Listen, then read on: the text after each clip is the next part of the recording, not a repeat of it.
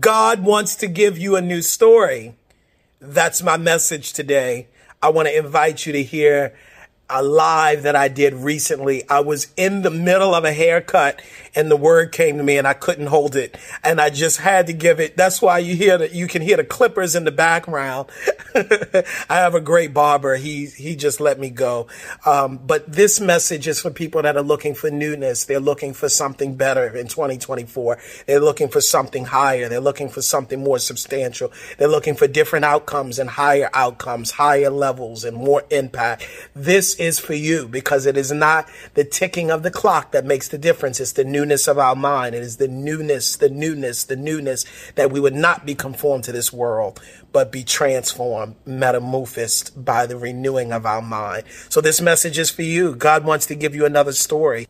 Share this with somebody who you know is going into the new year and they're looking for newness. This is your word. God wants to give you a new story. Listen in. Enjoy. What's up, my peoples?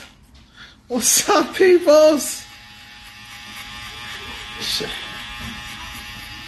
God wants to give you a new story. I'm not going to be long. I just want to share this word with you. God wants to give you a new story. If you ever come to New York, make sure you come here to get your hair cut. Shout out my barber right here. He's good peoples. God wants to give you a new story. Let me tell you that. You know, as we're going into 2024, I know many of you like me are reflecting, we're thinking, we're considering, we're contemplating. We're thinking about what our next steps are. We're thinking about what 2023 is and what we want 2024 to be. And this is your word today. Stop rehearsing the past. Stop talking about what happened.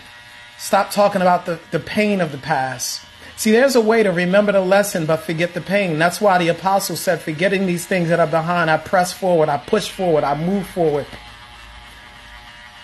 You've got to move into your new. And this is what I want to tell you today. God wants to give you a new story. The old story that you keep telling yourself, that you keep rehearsing, that you keep playing in your mind. The story. God wants to give you a new story. You want to know how I began to learn the power of people's stories? About 4 years ago, I was working in an organization where we would help people who were coming out of prison and we would help them with interviewing. And we would do mock interviews. And this is what I learned. Some of the best critique anyone can have is self-critique. So what I would do is I would role play with them as if I was the employer. We would record the whole thing and then I let them watch themselves. And I would start the interview with the question that most interviewers start an interview with. And the question was, tell me about yourself. And it's very interesting the things that people say when you say, tell me about yourself. Some people started with their age. Some people started with where they're from. Some people started with, well, you know, I just got out of prison. And this is what I would coach people through. Stop telling your story from a position of victimization and hurt and pain. You know, you could almost see them take a breath after I would say, tell me about yourself, before they would start talking. And this is what I want to ask you. What is the story that you keep telling yourself? Is it an empowering story? Is it a story that's helping you? Some of us, we got a diagnosis from the doctor, or we got a judge that told us something, or a relationship that went bad. And because of that, we begin to tell our story from the place of victimization and hurt and pain. And I'm not here to dismiss what happened. Listen to me. I'm not here to say it didn't happen. I'm not here to say it didn't hurt. I'm not here to say that it didn't cause you pain. But what I'm saying is that doesn't have to be the end of your story. Now, y'all know me. I've been through some stuff. Y'all know that. I've been through some stuff. I've been through some struggles. But I'm going to tell you something. That wasn't the totality of my story. Pain wasn't the totality of my story. And prison wasn't the totality of my story. And struggle wasn't the totality of my story. The totality of my story is that I'm a son of God. That I'm a light to the world. That I'm a city set on a hill and I cannot be hid. That I'm a light. That God has empowered me. And this is what I want to ask you. What are you saying to yourself? What's up, bro? What's happening, King? What you say to yourself is the most powerful story you'll ever tell yourself. Now, let me tell you something. For those of you that get a chance, watch the message that I preached. It was just a week ago. I talked about God knows when.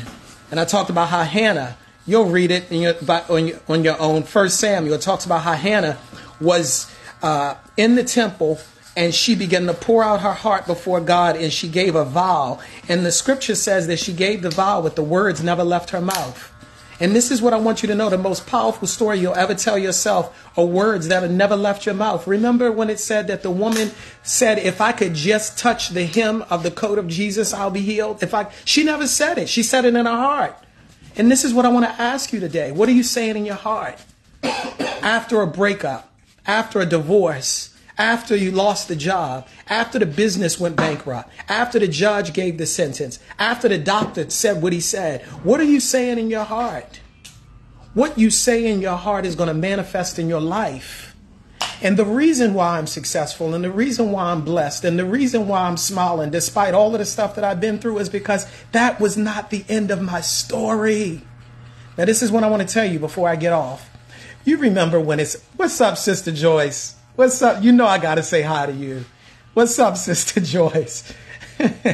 I want to, and thank you all for that join me, and thank you for sharing this. Share this with somebody that you know needs another story, but I'm about to get off. This is what I want to say to you. This is what I want to say to you.